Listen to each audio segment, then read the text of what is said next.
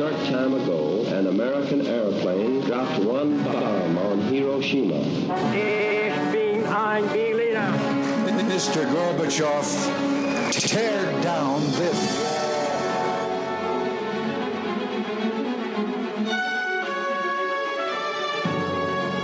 The American people, I think, is good people. They have not to charge with the guilty. Welcome back to the Cold War, episode 2,046,000. And some change.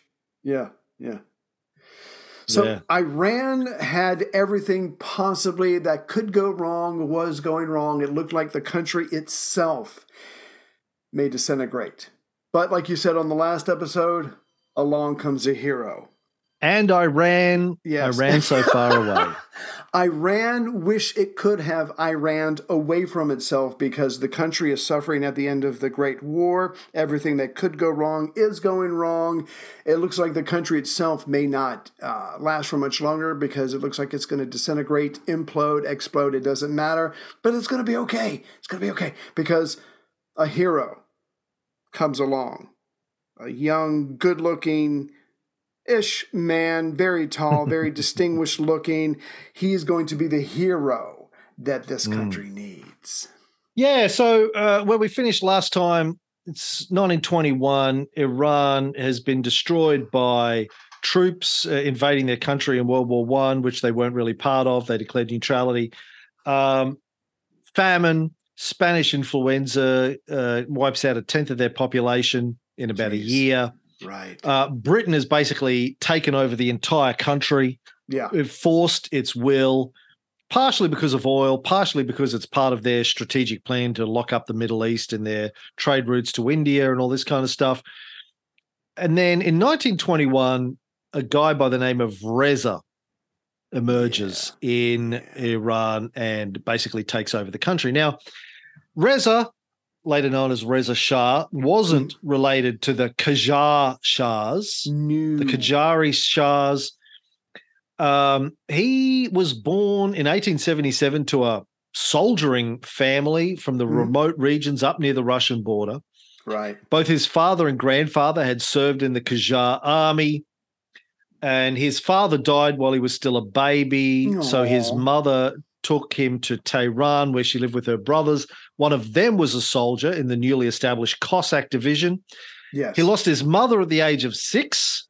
Damn. And so his childhood was filled with neglect, virtually no education. And when he was a teenager, he left to join the military.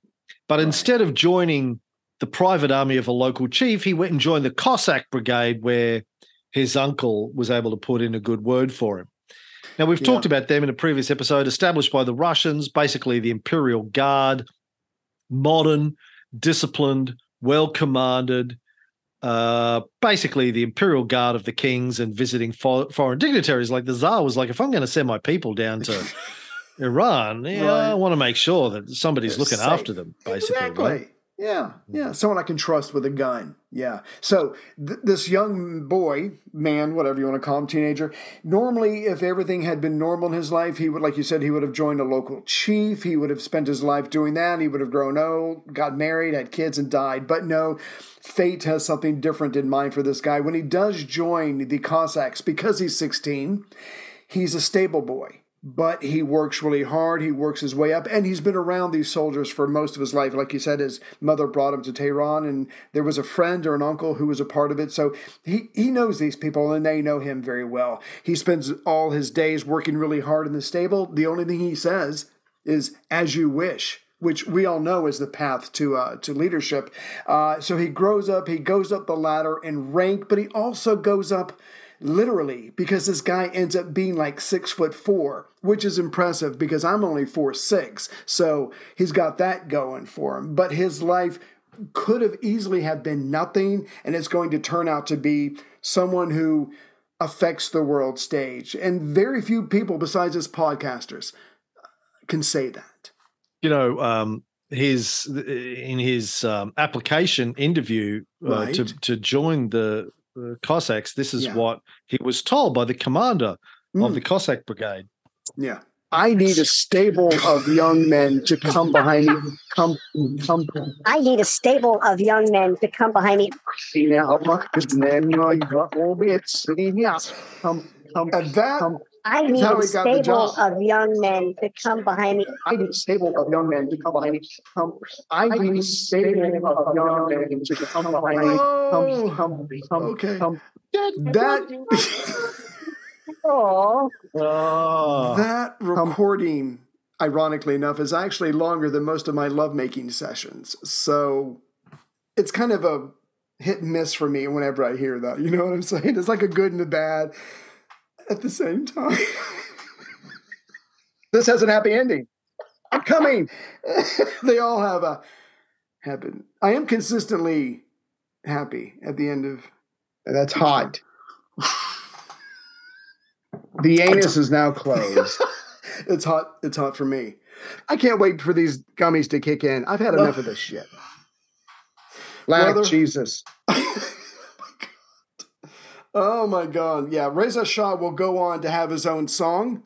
Most people don't know this. You know the song, but you don't know it's inspired by him. I can give you the verse or I can give you the chorus, whatever you'd like. But where have all the good men gone? Where are all the gods? Where are the streetwise Hercules to fight the rising odds? Isn't there a white knight upon a fiery steed? Late at night I toss and turn. Whoa, this is getting personal. And I dream of what I need. I need a hero. I'm holding out for a hero till the end of the night. That song, it's better in the original Persian, but that's it was inspired by him. Nailed it. Okay, where were we? My name is Reza. Yeah. So Reza joins as a stable boy, but quickly begins rising through the ranks. In 1911, he was promoted to first lieutenant. By 1912, he was the captain. By 1915, he became a colonel. And on the 14th of January, 1921, right, the commander of the British forces in Iran, General Edmund Tiny Ironside, promoted Reza, who had been leading up until that point the Tabriz battalion, to lead the entire Cossack brigade. Now, he was 43 at the time. Right. And he had traveled all around the country with the Cossacks, had been involved in lots of operations against gangs, bandits, separatists, had developed a reputation of being good with a gun, good with the sword, like the Turk in The Godfather, he's good with a knife. Right. And he, like most of the Iranians in this time, were kind of disgusted with the Qajar Shahs, the weak, ineffective Shahs that had allowed the British to take control of the entire country. But at this point, the British were kind of disgusted with the Shahs as well. And they had hatched a plan to take control of the Cossacks, get rid of the Russian officers, and use them to lead a palace coup. Yeah. Now, I'm sort of surprised this hadn't happened earlier. I mean, the Russians had walked out of Iran in 1917 when the Bolsheviks took over the country, but they had left their guys in charge of the Cossacks. The British have tolerated this, I think, waiting to make their move, and they're figuring out how they're going to do that, and somehow they managed to get Reza in control of the whole operation. Yeah. They needed someone who hated the Shah as much as they did, and who wanted to help them take control even further of the country. I mean, the British had already basically stitched the entire country up, but they wanted to go a step further. They wanted to put their man in the big seat, so they didn't have to deal with the Shah anymore. And they could kind of sense, I think, that whilst the Qajar Shahs were still involved in the country, the people of Iran weren't going to be happy. Yeah, ready now, to this walk is apparently away. the plan of the British minister in Tehran, a guy by the name of Herman Norman. Try saying that 5 times fast. 2 first names, right? Okay. Go on, say it 5 times fast. Herman Norman. Herman Norman, Herman Norman, Herman Norman, Herman Norman, Herman Norman. But I've been Good practicing because I knew you were going to ask. Can I ask a quick question before you go on? And if you didn't come across this in your readings, that's fine. I know that Reza, like you said, he traveled a lot all around his country. And if you look at a map, I mean, Iran's a pretty fucking big country. But anyway, so he's traveling around. He's seen the gangs. He's seen the breakdown of everyday life. And, he's fighting.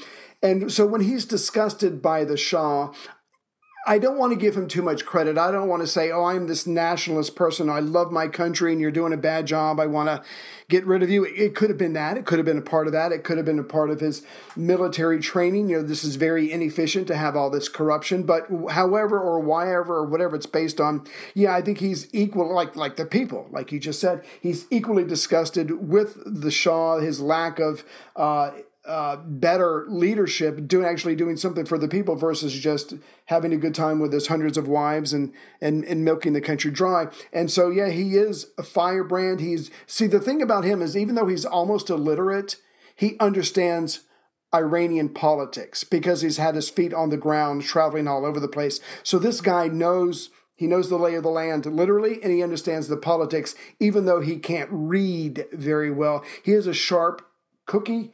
And he's very, very brave. And the British are going to use that. I've never understood the appeal of a sharp cookie. I don't want a sharp cookie. I want unless you're going to dip it in your milk. No, I got nothing. But soft on the inside cookie. Like you want a little bit of firmness on the outside so it doesn't fall apart when you pick it up. But when you bite into it, you want it to be gooey in the middle, soft. I would think one sharp cookie would have taken care of the Cookie Monster's career forever, but I don't think he was ever exposed to one. But that's a different kind of history. That's on the other late night podcast. We don't have to go into that now. So where were we? Sorry. Do you know what Herman Norman's middle name was? Oh God, Levinson. No, I don't know. I don't know why I said that. What was his middle name? Herman Cameron Norman. Oh. He should have went by Cameron. That 5 times fast? No. Herman Cameron Norman, Herman Cameron Norman, Herman Cameron Norman, Herman Cameron Norman, Herman Cameron Norman. What most people don't know is that if you say the C word 3 times, you'll appear in their dreams. And I wouldn't wish that on anybody. Anyway. I mean, I dream about you all the time, but that's a whole different context we'll go into later. Anyway. I fucking knew it the whole time. But go ahead. Pull down your pants. I'm not really into jabby. I don't think I could take anything to my penis. I can do it all day long. I think I peaked a couple of years ago, and it's just all downhill from here. Oh, well. Can't have everything. The British candidate for a new guy to run the country, not as Shah, but as Prime Minister, right, was an ex-journalist called Syed Zia Tabatabai. Sure. Now, he was known for his Tabby Cat. Yeah, he was known for his pro-British sentiments. That's a coincidence. He's about the only Iranian journalist who consistently advocated the benefits of the British being involved in the country. He's like, listen, you know what? Say what it's you a good want. Thing. Yes. Yeah. It's a good thing. We need the British. We don't even deserve how good the British are. Imagine we get the British to run it. They fucking won World War One. They are the greatest people. We want them on the wall. We need them on the wall. What have the Russians done for us? Yeah. So fuck them. Let's go with the British. So it's a coincidence that the British are like, let's tap this guy. Well, some historians think that he may have tapped himself. Oh, hey, I do that all the time. It's a good trick if you can pull it off. Yeah, more power to you.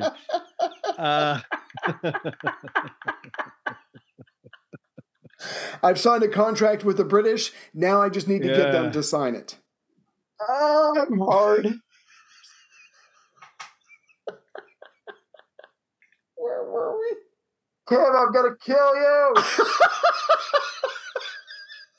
I stand Get by your that. finger off that. Don't. I can't. He may have tapped himself. Right. Okay. To lead a coup for the British in Tehran. So anyway, the British approach Reza to see if he would be willing to lead the military of an insurrection. Two-pronged Now, attack. this reminds me so much of Napoleon. Right. For those of you who haven't heard the Napoleon show or Shame seen on Ridley you. Scott's film yet, because it isn't out, what happened, in France, there was these, after the French Revolution, there was a series of administrations, the directorate, and they, a lot of infighting, a lot of factionalism. A group of guys, lawyers, basically decide they want to overthrow the existing directorate. And they approached Napoleon, who was a general, about being the military arm. Would you support us militarily? Oh. He goes, sure. For the good of France. For the good of France. Yeah. For the good of France. And 5 minutes later, Napoleon's running France, and these guys are all gone. Now, I think Reza was up on his Napoleonic history. Yes. Because he was like, sure. Yeah, I'll lead an insurrection for you. I'll lead it for you. I'll take my army. Yes. And I'll lead it for you. Yes. And the British apparently paid him a lot of money to do it, him and his troops. He had never even met Tabby Cat up until this point. I've heard good things about you, sir. Yeah. But on February 20th, 1921, Reza and a few officers marched 2,000 men to the outskirts of Tehran, where Reza gave a very Napoleonic speech. Fellow soldiers, you have offered every possible sacrifice in the defense of the land of your fathers, but we have to confess that our loyalty has served merely to preserve the interests of a handful of traitors in the capital. These insignificant men are the same treacherous elements who have sucked the last drop of the nation's blood. Yes. If anybody's going to suck, it's going to be us. Wait a minute. I just heard that out loud for the first time. Anyway, to your stations, men. I don't know. I'm not sucking nothing. Clearly that's not true because I got the job. Anyway, where were we? The next morning, they arrested the Prime Minister and every member of the cabinet. Oh, damn. And then they made two demands to the Shah. Zia, Tabby Cat, must be made Prime Minister. Sounds right. And Reza must be made the Minister of War. Oh, so he's going to literally control the Cossack Brigade and all the other forces, such as they are in the country. And the Shah didn't have much of a choice. The British had pulled off another coup. I mean, they basically already ran the country, but now they even more ran it.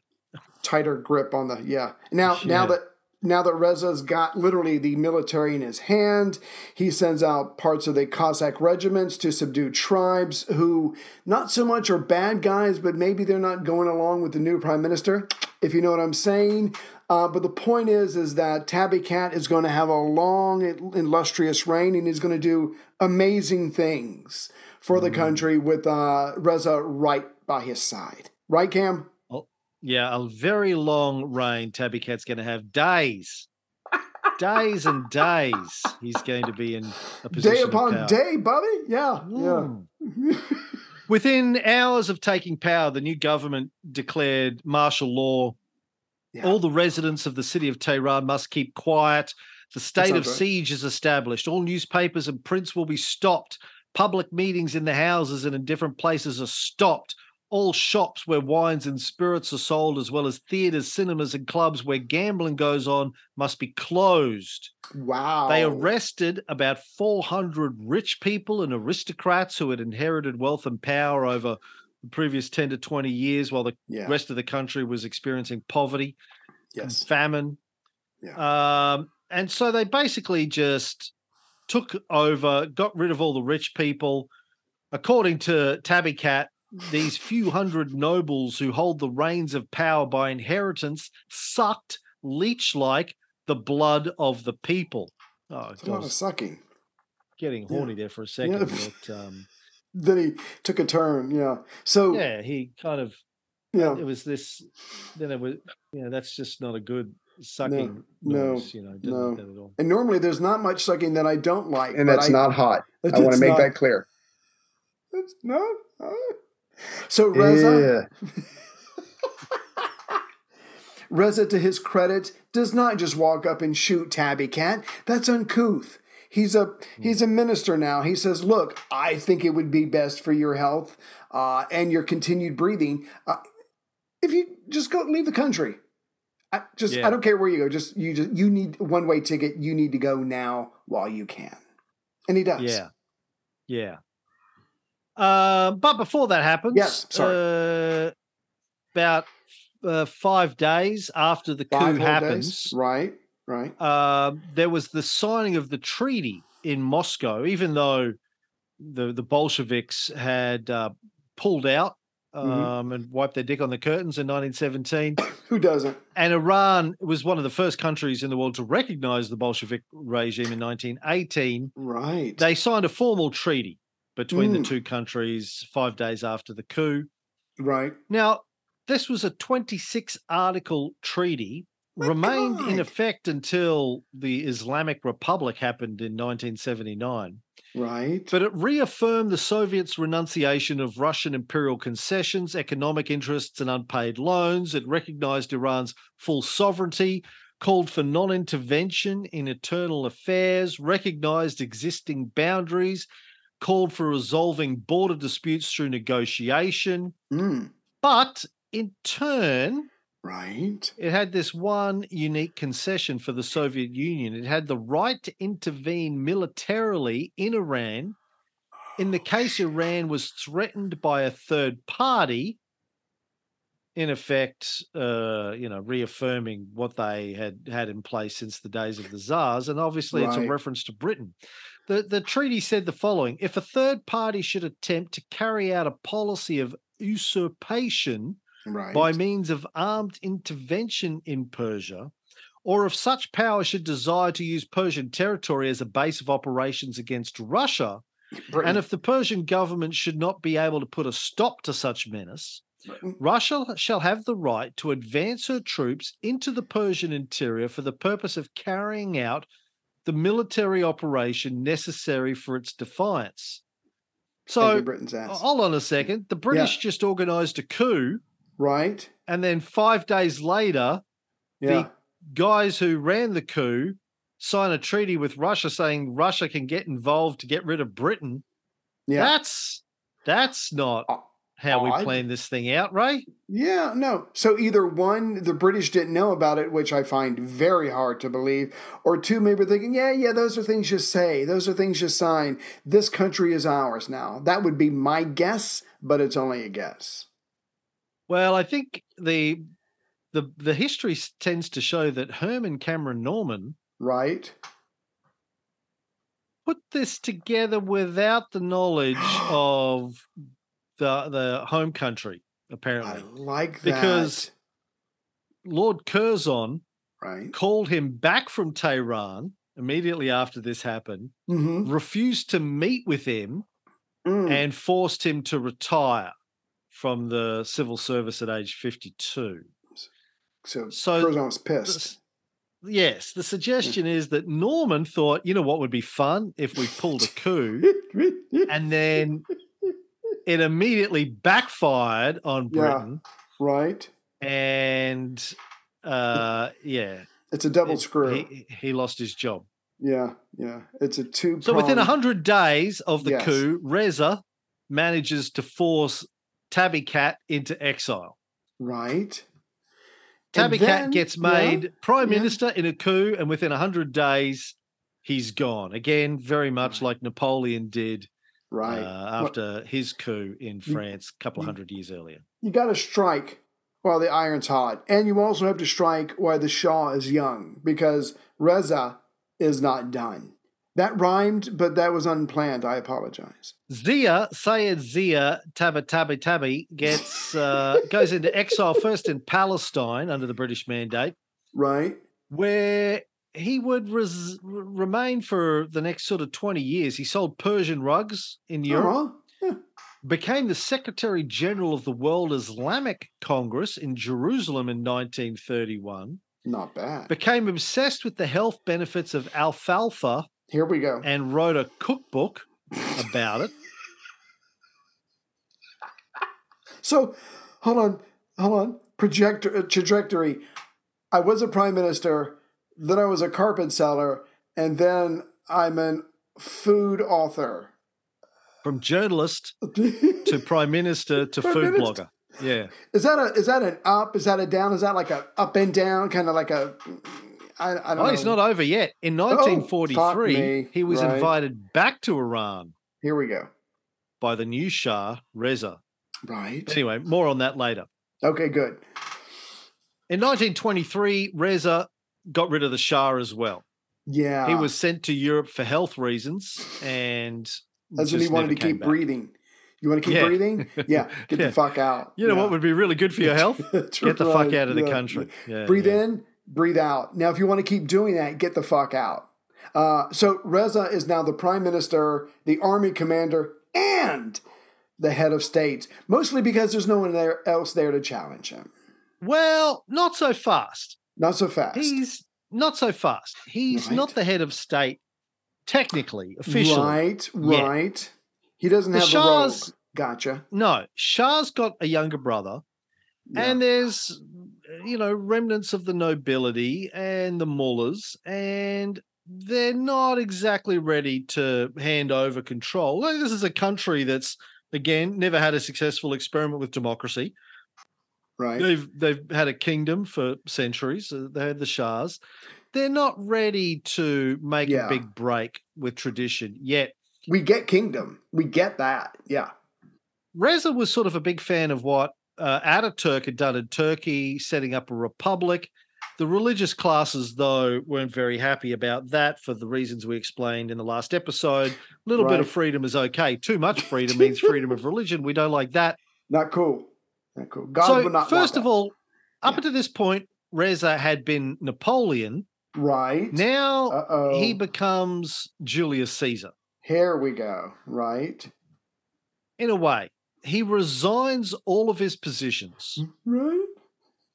And he retires to a small village. He says, you know what?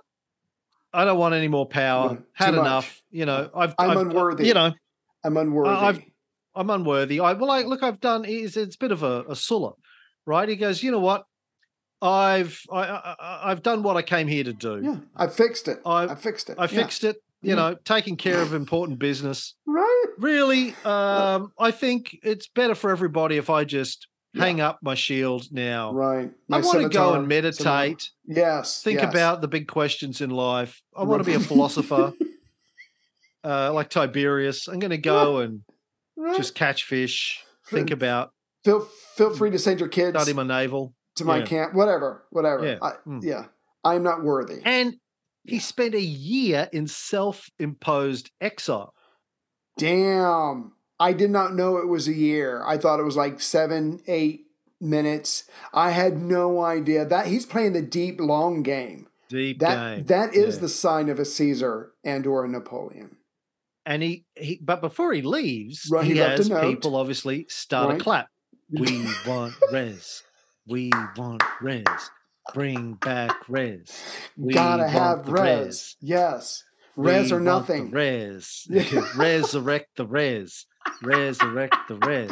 Have you seen my Rez lately? I don't know how to say that in Iranian, but And he has people on the payroll, we would assume, that start demanding that he returns to take over. Remember, people who haven't listened to our Caesar show, shame on you. The diadem. But Julius Caesar had the same thing. Yes. He gets thrice offered the dictatorship, thrice rejects it. Yes. Marcus Antonius is like, please, Caesar. Please, for the good of Rome. The power. Yes. For the good of Rome, we need you. For the good. He's like, no, really. Yeah. I'm not the right man for the job. I don't want the job. I don't want the power. I'm happy being a humble soldier. That's Public really servant. what I was born to do. Yeah, Public servant I'm with a not, sword. Yeah. I'm not interested in the trappings and the responsibilities of No. power. Find someone else. But there is no one else, Caesar. We need you. Oh, fuck. Do I have to take Fine. the 1,700 women? I mean, I will, but okay. So they convince him. Yeah. They convince Reza, but he keeps turning it down. No, listen, I've told you before, get away from my That's right. small, humble hut. Yeah. Yeah, You're embarrassing I'm praying, yourself. I'm fishing. You're embarrassing yourself. Yeah. Go away. But then Ahmad Shah oh, shit. announces he's going to return. Well, listen, what if he doesn't want it, I mean, somebody needs to. Yeah. I mean, I've done it before. I've got an impressive resume. I well, not that impressive. Let's be honest. I have a resume. Right. But I'm better than nothing. That's right. Like, it's the same way that you sold yourself to your wife. Listen, I may not be much. Yeah. 4'6". Yeah. To look at 4mm dick or lick, but balding. Yes. Stocky. Yes. Yeah. But that was generous. Thank you. It's better than nothing. And she's like, "Where's it though?" I go, Well, why don't you find out? Why don't you marry me? Take about 25 years and think about it, because she's going to leave me any day. Yeah. Yes, you can get a dildo. Yes, you can get a vibrator. But let me ask you this: will they kill snakes? Yeah, because I won't either. But I'm a good guy. I'm a good guy. And Ahmed said, "Look, I've already got the Shah outfit. I can just slide right in. I'm here. Yeah. I'm on my way. I'm going to buy a ticket today. I'm on my way." And so the Majlis didn't want Ahmed Shah back. Not cool. Not that they had much power at this point anyway, but they pronounced the Qajar dynasty dead and buried and offered the throne to Reza, which he regretfully accepted. If this is what you want, then I want you to have what you want. April 25th. I want you to be happy. Yes, I want you to want me. April 25th, 1926, he is proclaimed Reza Shah. And you have to admit, Cam, out of all of the names over the decade, whatever the fuck it's been, that's a pretty cool name. Reza Shah, that's pretty badass, I think. Well, he actually gives himself a new last name. Good. They didn't really deal in last names in Iran before this. He gives himself they all come up with their own last names. He gives himself the last name of Pahlavi. Mm-hmm. Apparently named after the language that the Persians spoke before the Muslim conquest. I've seen a couple of different etymologies of this, but that seems to be the official version of it. That's national So he pride. becomes Reza Shah Pahlavi, and his son, Muhammad Reza Pahlavi, is proclaimed the new crown prince. Gotcha. All right. But what about the British? There's this new young Shah. He's going to take on the British. He's going to kick their ass, kick them out of the country. Oh, wait a minute. Their interests mostly align, and Reza Shah knows who butters his bread. He knows how he got here. You can't forget that. You can't forget those who brought you to the party. Yeah, dance with the ones that brought you. Exactly. Yeah, look, they helped him get there, but he's already sort of sweetened up a deal with the Russians. Yes. So the Russians are willing to step in and get involved if the British get out of line. He's got to balance all of these interests. Yeah. But anyway, in the meantime, he's going to rule the country through terror. He also pushes through a lot of reforms. To be fair to Reza Shah, he manages. He's basically your classic Middle Eastern strongman at this point. He's your Saddam Hussein. Yes. He's your not Bashar al-Assad, his father. What was his father? Al-Assad. Oh, you remember? Begins with an F. Was it Frank? Fred al-Assad? Freddie. Freddalistic. Frederick. Frederina. But even though he might be a strong man, the country is so fucked up. He's Hafez. There we al-Assad. Go. Yeah. He's going to be able to fix some things even through strong-armed tactics. These are improvements for this country. You have to admit that. Well, not improvements for the people he burned alive. The rest. Damn it, Cameron. The ones who were left unburned. I just assumed we were on the same page. There's a lot of these examples, but just to highlight a couple, in 1935, religious leaders called a protest against Reza's ban of the veil for women and his order that men wear billed caps that would prevent them from touching the floor with their foreheads during prayer. Got to do that. These religious leaders gathered, hundreds of them, in the mosque in Khorasan. Right. While they were gathered there, Reza ordered soldiers to storm the mosque and kill them all. Kill them. Kill them all. Wipe them out. What is that? 100 of them were killed. What is that Chinese? Kill one to terrorize 10,000, something along those lines. But basically, you get cruel a couple times, cruel to be kind, and the word gets out, and suddenly you don't have the problems that you had before because people are afraid to come out of their house. Yeah. Another example, during a visit to a place called Hamadan in western Iran, Reza had learned that the people there were going hungry because the bakers were hoarding wheat in order to drive up prices. Yeah. So he ordered the first baker he saw thrown into an oven and baked alive. That's how you do that. And then all the rest of the bakers had to gather around and eat, bake a pie. No, I'm making that bit up. Thank God. But that other bit is supposedly true. Yeah. And the next morning, everybody was selling bread for a fourth of a price. They're like, I'll pay you to take my bread. Thank you, sir. Please don't burn me. All right. Take care. That story, to be honest, sounds like a made-up story just to scare the bejesus out of children, but who knows? Did you tell us a couple of episodes again? I don't know if this is on the show or, again, I have many, many dreams about you. Did you tell us one about when the British demanded that he use European engineers to build their bridges? I can't remember if you've already told that story. I don't remember. It sounds familiar. Okay, so it could have been, but the thing. No, I know the story. No, we haven't told that, but yeah, you go ahead and tell it. Yeah. Okay. Well, out of all the things that Reza Shah is going to do, one of the things that he's most proud of, that he's most excited about, is the rail lines going through his country. To have a rail line from one end to your country to the other, it's a status symbol. It's a very functional thing. You're going to be able to bring food and everything else, and troops. Let's be honest. So having a railroad is a big deal. Not only that, but he said this will not be financed in any way, shape, or form by foreign money. It's only going to be Iranian money. So this is a national pride thing for him. So anyways, he gets the money, or starts to get the money together, and the British go, look, okay, you're pushing me, baby, but here's what we'll do. You go ahead and raise the money, don't borrow money from us, but we insist that you use European engineers to build the rail line. And Reza's like, okay, I can see that. I can see it. Tell you what, I'll meet you halfway. I will let them build the rail line. I'll let them build the bridges.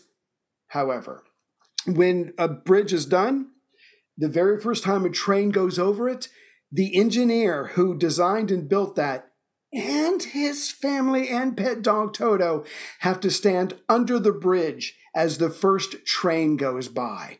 If you can give me that guarantee, they can get to work. So there wasn't going to be a lot of shoddy shit work done by the Europeans who really don't care. They just want to get paid. That, if this story is true, because again, it's hard to tell, but if that's true, Reza is definitely striking out on his own, and he's standing up to the people who helped him get this position. I just thought that was a great freaking story, and I kind of hope it's true. Yeah. So he builds lots of stuff apart from railroad lines, ports, hospitals, factories, highways, avenues, plazas, government buildings, schools for boys and girls. Right. He wipes out gangs of bandits. He creates the country's first civil service and the first national army. Damn. Introduces the metric system, a modern calendar, the use of surnames, as I said before, civil marriage and divorce. Right. Restricted traditional clothing, forbade camel caravans to enter cities, establishes new legal codes, establishes a network of secular courts. He goes full Napoleon. Yes. In his first 10 sounds like years he's going or so. Fully modern and fully almost Western to a degree. But he's trying to, like Peter the Great, trying to hurry up and modernize this country because it is very quickly it's already behind everybody else.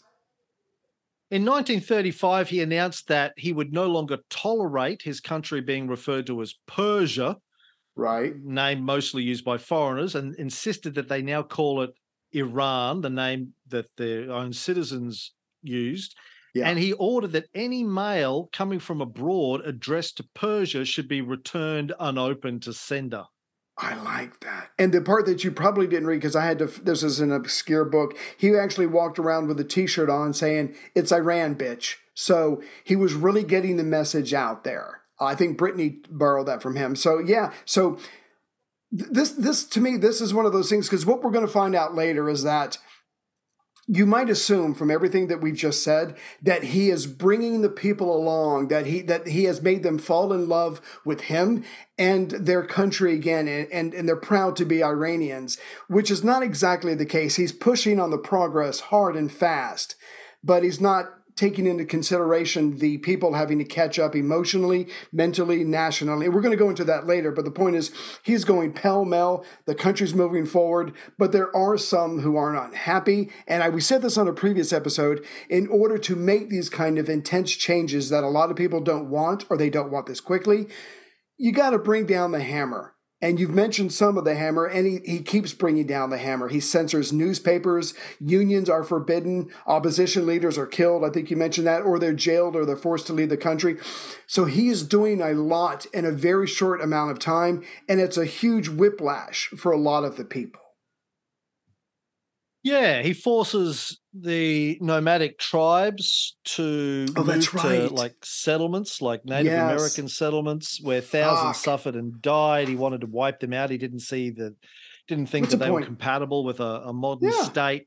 Yeah. He tries to do, like, he's not a communist, but he tries to do what Stalin was trying to do in the same time. Hitler. Modernize. He's trying to modernize the country quickly, because for the same reasons that I've talked about Stalin doing it in the past, Lenin and Stalin, they took over a country that was backwards compared to the West. Yes, low levels of education, low levels of industrial infrastructure, low level of financial, economic infrastructure. The inability to defend themselves against stronger powers who had been oppressing them for a long time. Right. And he knew, as Stalin knew, as Hitler knew, as Castro knew, as Ho Chi Minh knew, that the only way to be independent as a nation and to be able to fend off foreign powers was to quickly catch up and be able to defend yourself militarily, economically, against these foreign powers who are trying to rape and pillage your country. Yeah. So he does similar things. A lot of progress, but also, at the cost of social stability and at the cost of also pissing off a lot of people. And he also became extremely wealthy by extracting bribes from foreign businesses that he allowed to stay in the country, extorting money from tribal leaders, and confiscated so much land that at the peak of his power, he personally was the country's largest landowner. Yeah. Wow, thank you. One member of British Parliament said Reza Shah eliminated all the thieves and bandits in Iran and made his countrymen realize that henceforth there would be only one thief in Iran.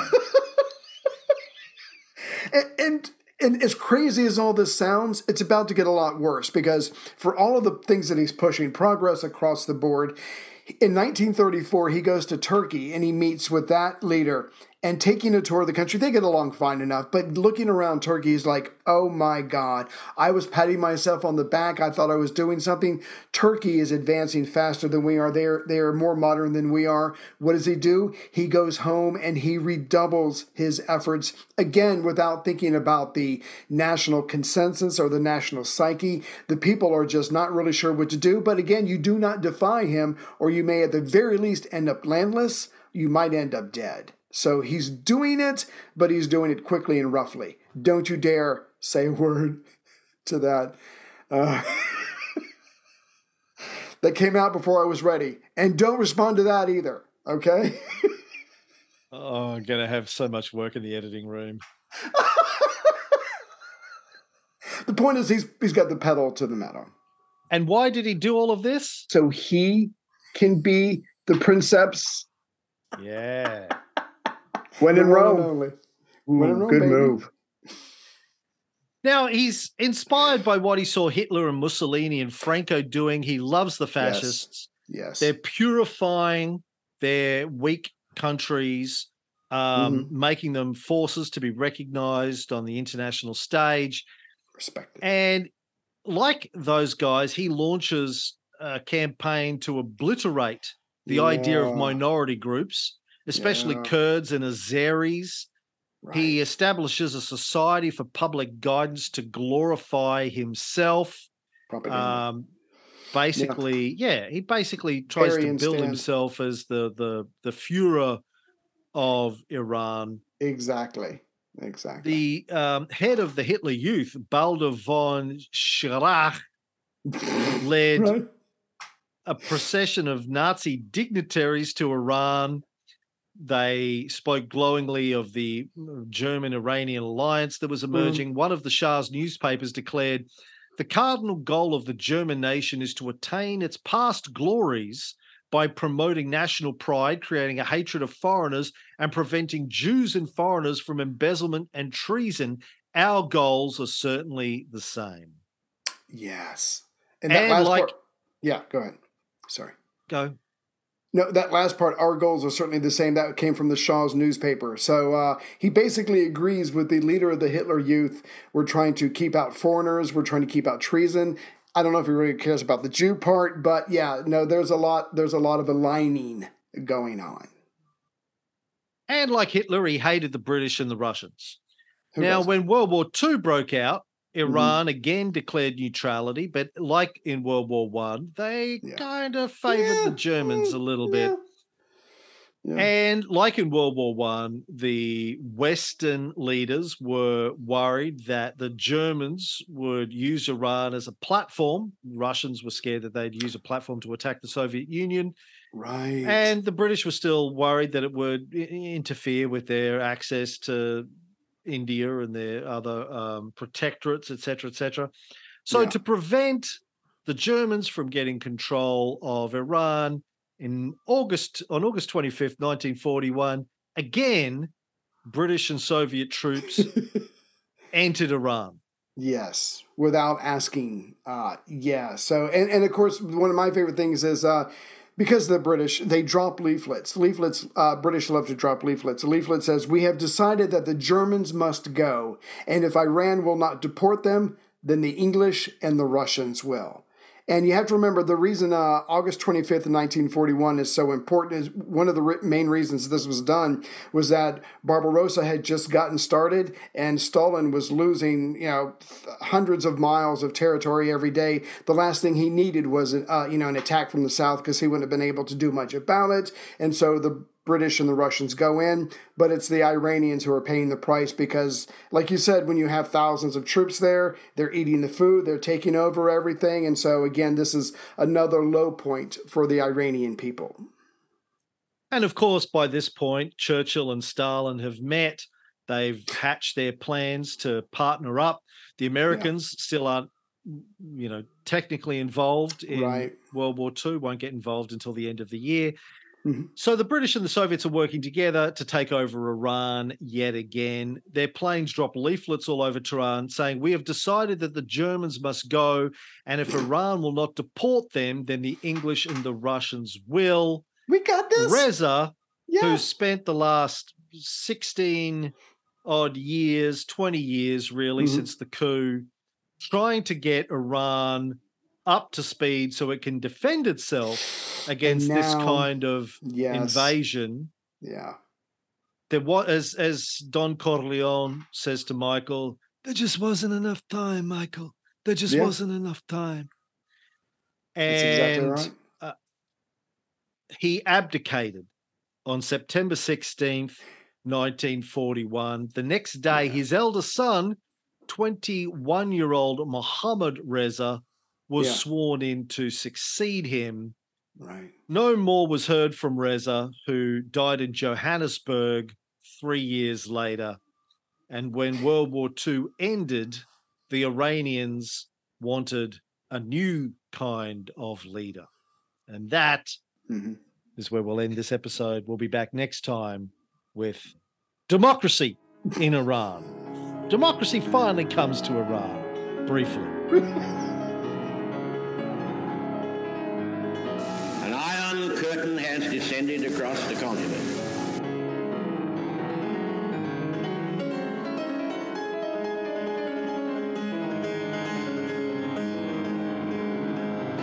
Soviet military buildup on the island of Cuba. The purpose of these bases can be none other than to provide a nuclear strike capability against the Western Hemisphere.